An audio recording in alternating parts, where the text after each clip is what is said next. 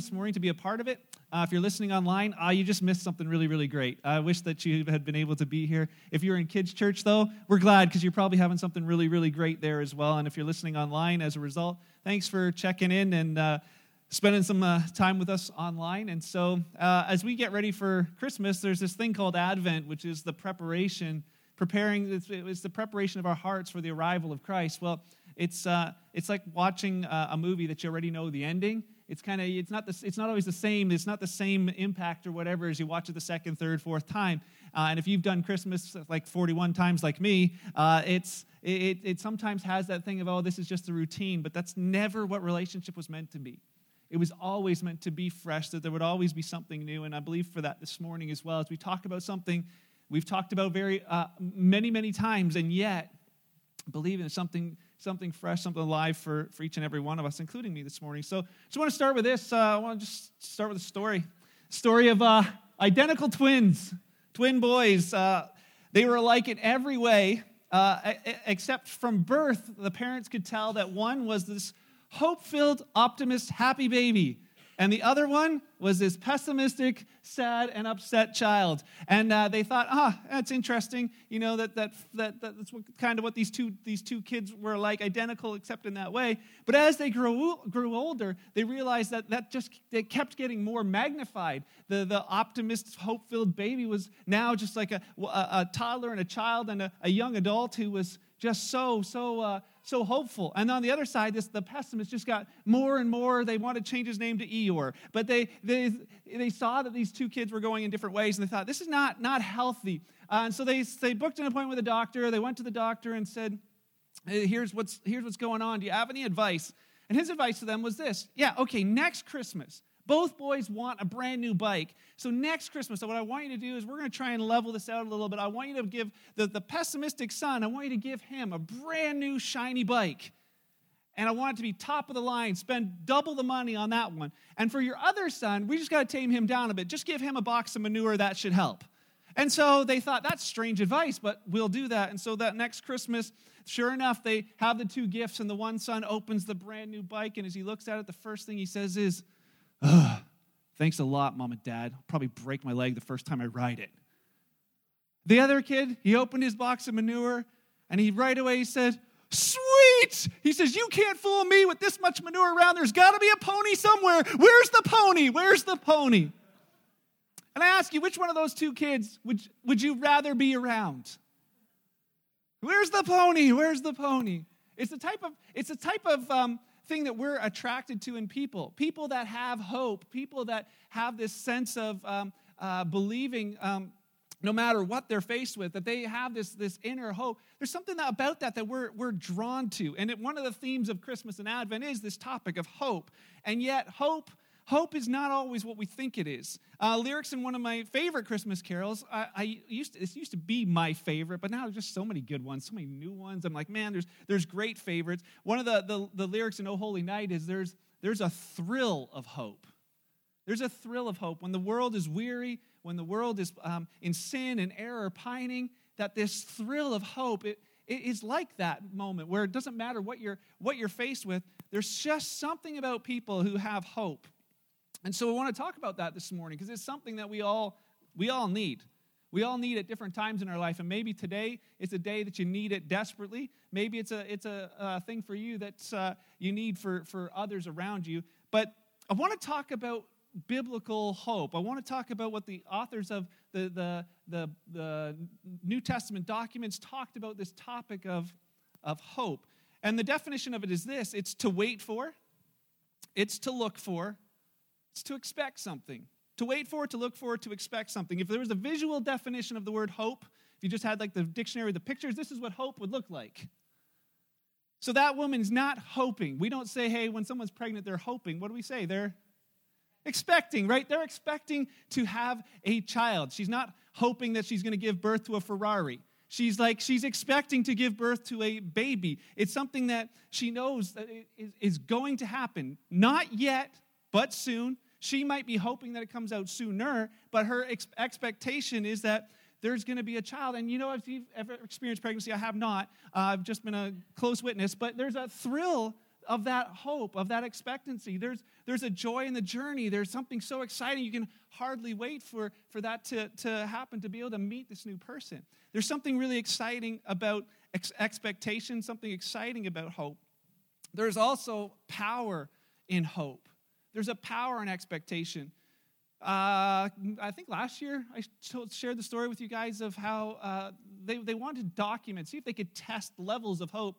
And so they did a study with rats, and they dropped a bunch of rats in a bucket of water, and they watched as the rats drowned after an hour. Well, then they started taking the rats and dropped them in the bucket, and just before an hour was up, when they were about to drown, they'd lift them out and put them on a platform for 5 minutes, and then toss them back in. And every hour they would take them out for 5 minutes and put them back in. Those rats, the original ones died after an hour. The other ones would swim for days. Just thinking every time, maybe that one time they pull me out, they're going to leave me out. Just that little bit of hope would cause them to keep on going. And, it's one thing with animals, but it's the powerful stories that you read and you hear of people who face incredible odds, but simply because they have this thing called hope on the inside. Been reading some of the stories of the people who were in the prisoner of war camps during World War II. Just reading some of the stories of those who'd been in Auschwitz, and they said it was the ones who survived. Their stories, they would share things like when the people were brought to these prison camps, they said it wasn't the strongest ones that necessarily were going to be the ones to survive 4 or 5 years in those places. They said some people came in and they were weaker when they came in than when they left. They said that's weird, but there was this resolve on the inside, this thing that they said, it was hope. It was hope that caused them to say that someday my life has meaning, my life matters, I'm going to keep on going until I see freedom. It's not here yet, but I believe it's coming. And that hope was what carried them through, and we have their stories, and it's incredible. Read a story this week as well of a little boy who was in a hospital. And the teachers in the class had been trying to keep the children in their classes kind of up to speed with the rest of the class. And so they found that they need to send a teacher to the hospital to teach these kids. And so one little boy was there, and there was a teacher. It was her turn to go. And so she met with the teacher of his class, and she said, "We're studying nouns and adverbs. Would you go and help him with his nouns and adverbs?" And so she went to the hospital to teach this little boy about nouns and adverbs. And as she walked in, she said they hadn't prepared her for what she was about to see. He was a burn victim and in incredible pain. He could barely respond to her.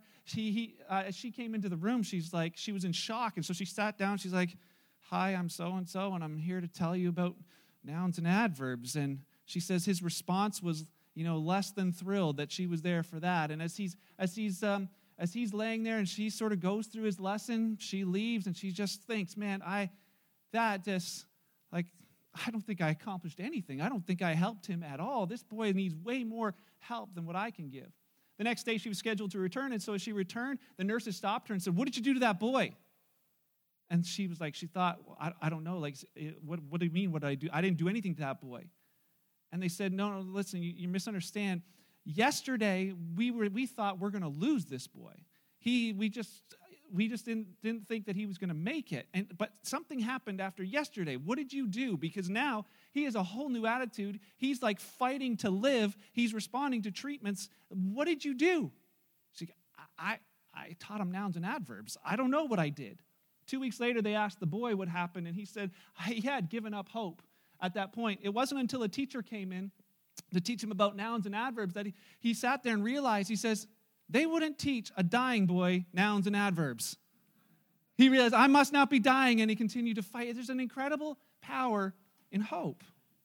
But the thing that when we think about hope, I don't know if you've ever had the thought, when you think about hope, the next kind of thought sometimes is disappointment, that things don't always go the way we hoped, that things don't go the way we expected. Maybe you remember being a child at Christmas. I never had this experience. My parents are here today, so I'm just going to say this was somebody else. But, maybe this was you, at Christmas when you were hoping for that one gift and you got knitted underwear from grandma again. You're still scratching from the last wool pair, right? And you're like, this was not what I wanted. This is not what I expected.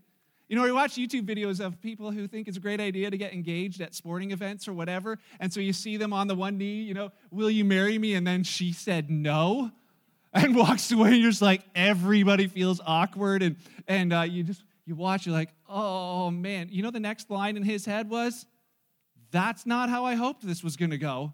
That is not what I expected the answer to be. And sometimes those are, humorous for us who aren't living them, but for those who are living things, there's lots of things that are not funny, not humorous at all, things that you didn't hope for, things that you didn't expect. For those who face addictions, you're like, I didn't expect to be powerless over a substance. That's not what I hoped for when I first tried it. That's not how I thought this was going to go. For others, it's maybe, thinking, I didn't expect my marriage to fail. That's not what I hoped for. That's not what I was expecting, that my kids would get sick. I didn't expect my parents to get divorced. I didn't hope for that. I didn't expect that accident to happen. I didn't hope or expect to lose my job. That's not what I hoped for at all. I actually hoped for all of the opposite. And yet this is what happened, because there's those things that happen sometimes that disappoint us, even though it was something we hoped for. And this is the times and the moments when people most need hope, because it may not just be you in this room, but maybe people people you're close to. It's when we most need this thing called hope. But for so many, that's when hope is gone. It's when marriage is over, when when that person you were praying for died, when the thing that didn't go the way you wanted, all of a sudden then hope seems to be no longer there. It seems to disappear. Well, G.K. Chesterton said this. He's an author a long time ago, hundreds of years ago. Not hundreds. Around the time C.S. Lewis. Anyways, says some interesting stuff. But here's one of his thoughts. G.K. Chesterton said this: hope means hoping when things are hopeless. Hope means hoping when things are hopeless, or it's of no virtue at all. As long as matters are hopeful, hope is mere flattery or platitude. I was asking last night, what's platitude? Because I didn't know. Anybody know what platitude is? Last night they texted me, it's a platypus with attitude. And I was like, that's not what it is. It's this thought that it's like a cliche that just sort of ends the conversation. Hey, hey, we're hoping for the best, or just hope against hope or whatever. It's this saying that sounds good, but it's powerless. It's how to get out of a conversation that's awkward, but it really doesn't have any substance. He says, as long as matters are hopeful, then just saying, hey, have hope, whatever, it's merely flattery or platitude. It's only when everything is hopeless that hope begins to be a strength. The thought sometimes, because we look around our world sometimes and find people that face hopeless situations, have just given up hope. And yet it's in those moments that we need it the most. I was listening to a friend of mine. He's a pastor from Clyde, Alberta, and he has a podcast, and so I tuned in this week just to listen to it. He's going through the book of Acts, and as I was listening, he's telling the story from Acts chapter 27, and I was intrigued by it, because Acts 27 is the story where a man named Luke was a first century historian. He was traveling with a man named Paul and a few others, and he was taking notes as they were going. He had his travel journal. Every day he was jotting down some of his notes. Didn't realize he was writing the Bible at that point, but he was writing some stuff down, these different notes. And we have his journal, and he tells a story of this time where they were traveling from Jerusalem to Rome. Paul was on trial. They were traveling together. It was a risky time to be traveling the Mediterranean Sea in a boat. Storms were likely. It was close to winter. Most people weren't traveling too much during that time, but they decided they were going to travel anyways. And so it was kind of against their will. The people who were taking them to this trial said, we're going to go. And so Acts chapter 27, you can read along with us. That's what it's called in our Bibles. It's called Acts. Acts chapter 27, verse 20. If you have it on your phone or whatever, you can follow along. It says this: the terrible storm raged for many days. They were in this place on this ship in an incredible storm. It says for about 2 weeks, but it says it raged for many days and was blotting out the sun and the stars until at last all hope was gone. See, back like nowadays when we travel, we've got instrumentation for figuring out where we're going. Then they didn't. All they had was the sun and the stars. If you can't see the sun and stars, you don't know where you're going. Well, try that for 2 weeks, just going in circles in a storm. And finally, after a couple weeks of this, there's like, we give up. There is no more hope for us. It says all hope was gone. No one had eaten for a long time. And finally, Paul called the crew together and said, men, you should have listened to me in the first place and not left Crete. Earlier on in the story, that's what he told them. You never know that Paul was one of those, hey, I told you so. And maybe you find somebody who's in a storm, you're like, yeah, I told you, son, you shouldn't hang out with those people. This is your lot. This is why it's going. I told you so. There's more to the story. He says, I told you so. You should not have left Crete. You would have avoided all this damage and loss. But then he says in verse 22, but take courage. None of you are going to lose your lives. And the ship was full of people. He says, even though the ship's going to go down, he's like, the ship's sinking, but none of you are going to die. Like, well, Paul, how do you make that kind of statement? That's kind of like saying, hey, they're there. It's going to be okay. Everybody, we're all going to make it. It's going to be good. But Paul doesn't say it just because he thinks so. He says this in verse 23, for last night an angel of the God to whom I belong and to whom I serve stood beside me. And that messenger said, don't be afraid, Paul, for you will surely stand trial before Caesar. He says, I'm promising you that. What's more, God in his goodness has granted safety to everyone who's sailing with you. So take courage, he says to the men, for I believe God. It will be just as he said. It doesn't matter what it looks like right now in this storm. It doesn't matter what yesterday looked like. I know you've been puking for days, but it doesn't matter. It will be just as he said. He says, but we'll be shipwrecked on an island. And he says to them, shortly after that, he says, hey, let's have a bite to eat. You guys haven't eaten in days. Let's have a bite to eat. And because we're not there yet, but soon. We aren't saved yet, but soon. That same Paul was encouraging them to keep their hope alive. And I guess that's the title of today's message is Keep Hope Alive. Keep hope alive.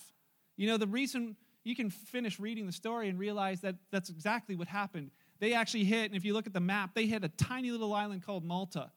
Had they been, 10 miles either side, they would have been for weeks lost at sea. Probably never survived. But they hit this little island called Malta. The ship did get destroyed. And the reason we know all that is because they survived it and they wrote the story. Nobody writes stories back then about stuff that didn't happen. Luke's writing this. He's saying, this is what happened. We knew it was going to happen, and it actually happened. And we have that document today, which is pretty incredible. Paul is encouraging them, keep hope alive. But he would later write to these groups of Jesus followers. We call them churches, but they were gatherings of Jesus followers, much like today. Gathering in a place. He wrote a letter to them. One of them was in a place called Ephesus. And he wrote to them saying, listen, I know you guys are going to need hope. You need hope. You need to understand what hope is. And here's what he says to them in Ephesians 1:18. He's like, I want to pray for you guys. And it's Paul, when he prays for people, it wasn't like so often we do. Somebody's going through something, it's like, okay, I'll be praying for you. And then you leave. And then if you remember, you pray for them. But so often it's like, yeah, I'll pray for you. And that's kind of like that same cliche of, okay, that was awkward. Let's go to happier people. No? Just pastors do that? Oh. Paul says, listen, I'm praying for you, but here's what I'm praying for you. He's like, I'm praying that your heart will be flooded with light. And he says, so that you can understand the confident hope he has given to those he's called. So if you're a Jesus follower, he says, you got something incredible in you called hope. He says, my prayer is that you would understand what that kind of hope actually is. That the hope that he's given to the holy people who he's called, the rich and glorious inheritance that he's given them. He said, I want you to understand hope is part of something I've given you. But he says, I want you to just understand what that is, because it's not just about having hope. See, we have hope that gets disappointed. And he says, that's not the kind of hope I'm talking about. It's a certain kind of hope that isn't disappointed. It's a certain kind of hope that Paul actually describes as something that lasts forever. In 1 Corinthians 13, if you've been to a wedding, you've probably heard it. He talks about love. And the last verse of that love chapter says this. These three things last forever. Faith, hope, and love. And the greatest of these is love. But that doesn't mean the other two aren't pretty great. Greatest might be love, but he says faith and hope, these things last forever. Hope that lasts forever. For so many, hope has a time frame. I'm hoping that this is going to go differently. And then when it doesn't, well, then all hope is gone. situations people go through where there was hope and then there's no longer. He says there's a hope that lasts forever. Paul wrote to the Romans in Romans 15, verse 4, and he writes about the purpose of the Old Testament, the purpose of the Jewish scriptures and literature that we have. It's all the stuff at the beginning, stuff sometimes you read like, I don't understand that. Like that stuff's like, I just don't get it. Paul says, let me explain why it's written to Jesus' followers or the benefit of it. He says this. He says, such things were written in the scriptures long ago to teach us. He says, but those scriptures give us hope and they encourage us as we wait patiently for God's promises to be fulfilled. He's like saying, listen, what you read back then, it gives you hope to realize a few things. It gives you some hope to realize that the God keeps his promises. And the ones that he's made to you, he will keep. And so there's a group of songwriters back in the day, 3,000 years ago. They wrote songs for the Jewish people to sing. There was a time when they were going through some difficult stuff. The songwriters are having a difficult day. And so they write it into a song that they make everyone sing. You know, it's like that you're having a tough day and you just tell everybody so that they can all get on board. Well, they make this song. Here, it's found in Psalm 42. And Psalm 42, they start by saying this, my heart is breaking. Well, it's verse 4, but he says, my heart is breaking. Ever been there? It's like, man, it's difficult. He says, my heart is breaking. I remember how it used to be. You know, right now, things are not good. He says, but before, things were really good. And here's how it was. He says, I remember that I walked among the crowds of worshipers. I was the leader of a great procession to the house of God.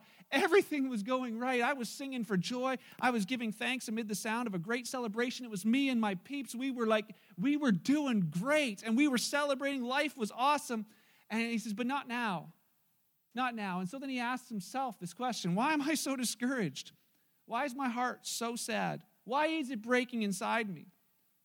He says, I will put my hope in God. I will praise him again, my Savior and my God. He says, now I'm deeply discouraged, but I will remember you. Even from the distant Mount Hermon, he begins to talk about the fact that he's saying, as I remind myself, I start hearing and I start remembering your love for me. He says, even from the distant Mount Hermon, the source of the Jordan, from the land of Mount Mizar, he says, those things aren't important. He says this, he says, I hear the tumult of the raging seas as your waves and your surging tides sweep over me. We sing a song here sometimes called Like a Hurricane. Your love's like fierce, it's powerful. We sing that to remind you because there's days where you're like, I don't even know if God loves me. He's like, you know, my day is not going well. But he says, I remember, and it's like I hear it. It's like I sense your love for me. Verse 8, he says, each day the Lord pours his unfailing love upon me, and through each night I sing his songs. I'm praying to the God who gives me life. And he ends this song by saying, so why am I discouraged? Why am I so discouraged? Oftentimes it's our eyes are on that storm and our hope is going down. He says, but why am I so discouraged? Why is my heart so sad? I'll put my hope in God. I will praise him again, my Savior and my God. You know, sometimes there's no one there to encourage you to keep hope alive. Sometimes you got to be the one to keep hope alive for you, to remind yourself of who God is. And it's like Isaiah would later write this famous thought, Isaiah 40, verse 29. It says, God gives power to the weak. When you're feeling weak, God can give you power. He says, he gives strength to those who are powerless. He says, even youth will become weak and tired. Young men will fall in exhaustion. And then here's the coffee mug verse.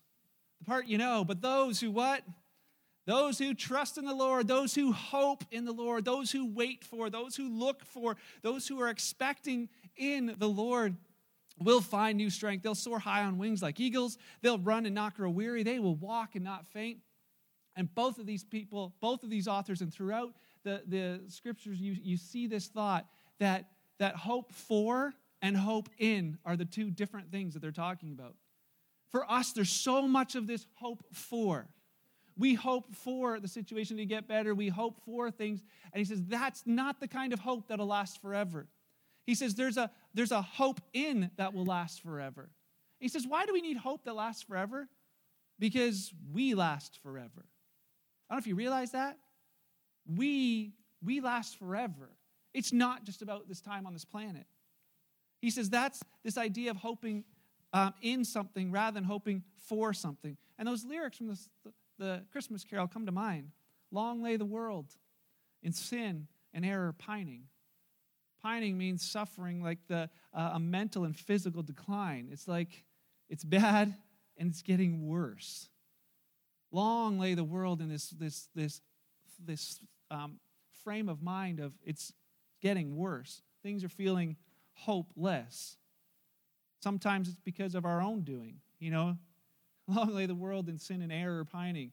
I don't know if you've made an error that's been costly. I got to experience that this week.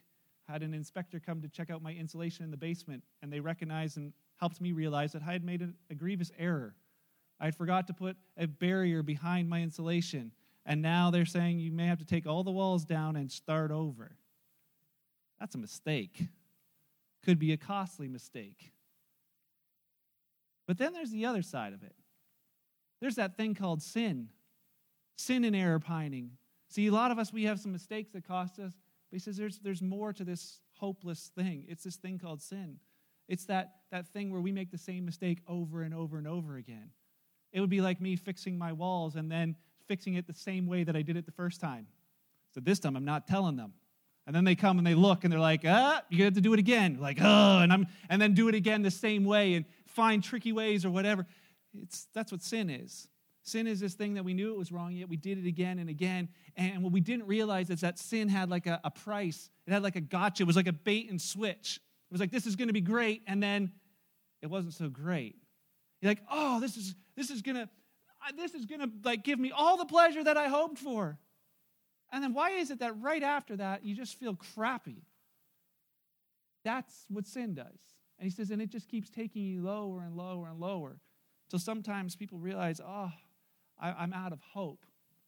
It's last night our prayer team met in the portable, and we were praying and just had this sense to pray for people who feel like God doesn't love them. So many, they have this feeling like, I'm not trying to avoid God, I just don't think he wants me. If God knows me like you say he does, then he doesn't want any part of this. I know that my life is messy. I know that I don't have it all. I'm not a good enough person. And they draw away from God as a result. We thought, that sometimes the prayer is, God, like, my life's a messy situation. I don't really feel like there is hope for what I'm going through. And God would say to you, like he said to so many, listen, I've waded into messy situations before. Yours is not the first messy life I'm walking into. Not the first messy situation I've been invited into. Hello, Christmas. Long lay the world in a sin and error-filled mess. And he waded in and said, we're going to start here. We're going to start here. That thrill of hope when all of a sudden it's like, there isn't any, and then there is. That's why it's a thrill of hope, because someone came. Matthew wrote the words and described Jesus as this. They said his name will be called the hope of the world. Because the hope for is not what we need. It's a hope in someone, a hope in someone greater than us. The need that we have is not just a hoping for the best attitude. It's not like the guy who's like, it's all good. Where's the pony? We're not trying to help you have a better attitude, because that won't carry you. We want to connect you with a person who, as you put your hope in him, you realize that things can actually change in your life. There's a man who went to his son's baseball game, and he got there a little bit late, and as he arrived at the baseball game, he saw the score, 18-0. And there's his son holding on to the backstop, just looking at the field. And he walks up to his son, he's like, oh, son, 18-0, eh? He's like, oh, yeah, don't worry, Dad, though, we haven't got up to bat yet. You think, that kid might have hope, but not enough. And that's sometimes the thing that we say, hey, it's okay, it's going to be okay. And we're like, hey, just, keep hope alive. But he's like, you know what? There's something deeper than that. He says, I want you to hope in someone greater than you. And I just want to leave you with 3 quick thoughts. The reason to keep hope alive, the reason to have a hope in Christ is this, that God keeps his promises. It's what we've seen all the time. People may have not kept their promises to you. People may have not kept their vow to you. You may not have kept your promises to you. I promise I'm never going to do that again. Okay, I promise I'm never, ever going to do that again. You let yourself down. God doesn't. He keeps his promises. Sometimes you're like, yeah, but God didn't. Too often people are thinking God didn't keep his promises. I would encourage you to look a little deeper and see if he promised that. Sometimes we think, oh, God, God promised to heal everyone. That's not a promise. There's things where God's going to answer all my prayers. I think that's in the Bible somewhere. And he didn't. That's not a promise. But the promises, he'll keep them. He will keep the promises he made to you. He kept the promise to Abraham and for years that I will send a Savior. And Abraham's like waiting in his lifetime. It didn't happen in his lifetime. It didn't happen for hundreds of years. But he kept his promise. That's why we celebrate Christmas, because he kept his promise. He says, I will give you hope that doesn't disappoint. He'll keep his promises. You can trust that. Take that to the bank. The second thought is that God loves you. One reason to have hope in him is you have hope in someone who loves you. One who, for God so loved the world so much that he sent his son for you. You can count on the fact that he is for you and that he loves you. He's the one who promised that he would never leave or never forsake. That means when you're in the storm, means you're not alone in the storm, that he is with you. We think, well, God, if you're with me, I wouldn't be in the storm. Not true. Not true. You'll be in the storm, but your hope can remain because it's in him. In him. He's with you. The one who promised that he would prepare a place for you after this life is what Jesus told his disciples. I'm going to prepare a place for you, I promise. And when it's time, I'm going to come get you. I promise. See, the thing that I think we fail to recognize often is that life is more than just about here. We look at our lives and our situations, and the reason we lose hope is we think it's all about here and now. And it is not. It is not. The fact that you are eternal, the fact that there is hope that lasts forever is because we are. Paul wrote this and he said in 1 Corinthians 15:19, he said, if our hope in Christ is only for this life, if that's why we're doing this, just for this life, he says, we're more to be pitied than anyone in the world. The idea of being a Jesus follower isn't just so that you would be a better behaved person. The idea wasn't so that we would fill up buildings on Sunday mornings with people who just wish they were somewhere else. That's not what this thing was about. He says, it's way bigger than this. It's not even just about the situation you're in right now. It's about eternity. It is about eternity. What if we looked at things in our life, the things we're going through in our life, with eternal significance? That hope that lasts forever, because we last forever. It's not just the situation that you're in right now. Hope says, I haven't seen it yet, but I will soon. Hope's that thing that carries people through hopeless situations. I may not have seen it yet, but I will see it soon. And soon is a relative word, just to be fair. Jesus told his disciples, I'm coming soon. That was 2,000 years ago. I may not have seen it yet, but I will see it soon. I will see it soon. That we would live this life in light of eternal life. There's a story I shared last year at Christmas, and I just want to leave it with you. As I was reminded of it, I just want to leave it with you. I think it's a great picture of hope, great picture of this. There's a young lady who was in a hospital. She was in her 20s. She was terminal, and as she asked her pastor to come and talk to her, they said, we're praying for healing. But she says, yeah, but let's plan for my funeral. She said, I have some thoughts. And he was like, okay, what do you want said? She's like, it's not what I want said. There's something I want done. She's like, I would like to be buried with a fork in my hand. And she says, and this is what I want you to tell people. He's like, that's kind of a strange thought. And so he asked her, why? And she says, I've just loved, there's certain memories that I have in my life that I enjoyed the most. She said, I loved getting together for family dinners, and I loved when, we went out for dinner. But my favorite part of dinner was when either my mom or the waitress or whoever it was would come to the table, clear all the dishes, and they would say, keep your fork. Because then I knew that the best was yet to come, that dessert was on the way. And she says, I want people to know that when I go into the ground, that is not the end. That I take that fork because I know the best is yet to come. My hope is not just for this situation I'm in. My hope is in eternity. My hope is eternal. My hope lasts forever because I believe I last forever. What a powerful thought. What a powerful, powerful thought. And the message is not just for you this morning. Maybe it is for you. Maybe you're going, last night we had people come up after who were just like, Mark, I am in that place of just about hope being gone. And having a chance to chat with some, there's a few. But can I tell you that it's bigger than that? Because maybe you're here this morning. There was a quote that I read this week that just said, for some, you're in the sun, and it's nice for you to believe in hope. For those of us who are in the shadows, we're desperate and we need it. And maybe for you, your life is going well, and things are going well, and for you, it's like, hey, it's all okay. This message is more than just for you and just for me. Paul wrote this to the Romans. It's the last thought. He's like, I'm praying for you that God, who's the source of hope, would fill you so completely with joy and peace because you trust in him. He says, then you will overflow with confident hope through the power of Holy Spirit. That you would keep hope alive. Not just that you would keep hope alive in you. And for some of you, maybe you need to remind yourself, just like the psalmist did. Why am I so down? I'm going to put my hope in God. I don't care what I'm going through. God, I'm putting my hope in you. I've got my eyes on you through this. However this turns out here, my hope is in you to where this matters for eternity. Maybe you need to remind others, like Paul standing on that ship saying, fellas, we're not there yet, but soon let's have a bite to eat because we are going to get there. Just that encouragement of saying for others, maybe for you, just need to be reminded to overflow with hope. That you're the person that everybody, is, that when you're in your scenarios and situations, you're like that guy. Hey, where's the pony? The ones where people are like, I'm desperate for something and I don't even know where to look. There's something about that guy. There's something about that. What is it about you? It's our hope as we celebrate Christmas next week.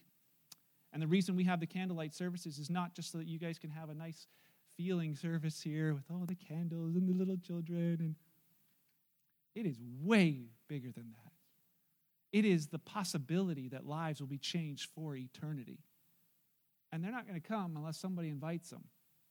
So would you this week, as you walk out into a weary, broken, hopeless world, would you go out there with the hope that you have in him? Would you simply invite people? Do you know what? This is the least courageous invitation to make. Most people will say yes to going to church on Christmas and Easter, hands down, just in case. Like this is the simplest invitation. It could be a life-changing invitation. It could be life-changing simply because there's hope. So this morning, to a world that struggles in darkness, there is hope. To a world that's living in hopeless situations, there really is hope. And the ones who've given up hope around you, there really is hope. It's the message of Christmas. Hope has arrived, and it's a person. And you can have hope in him. My prayer is that this wasn't just a message you got to hear. My prayer for you is that you would understand the hope that you have in him. That whatever you face, you'd put your trust in him. That you would overflow with hope as you go out into the world this week. That your light, that light of hope would just shine to those around you. That you guys would be the ministers in this world. That you would live out your faith. And that others would come to faith as a result. Find out how you did next week. Let's pray. Jesus, thank you. Thank you that you're the hope of the world. That you're my hope.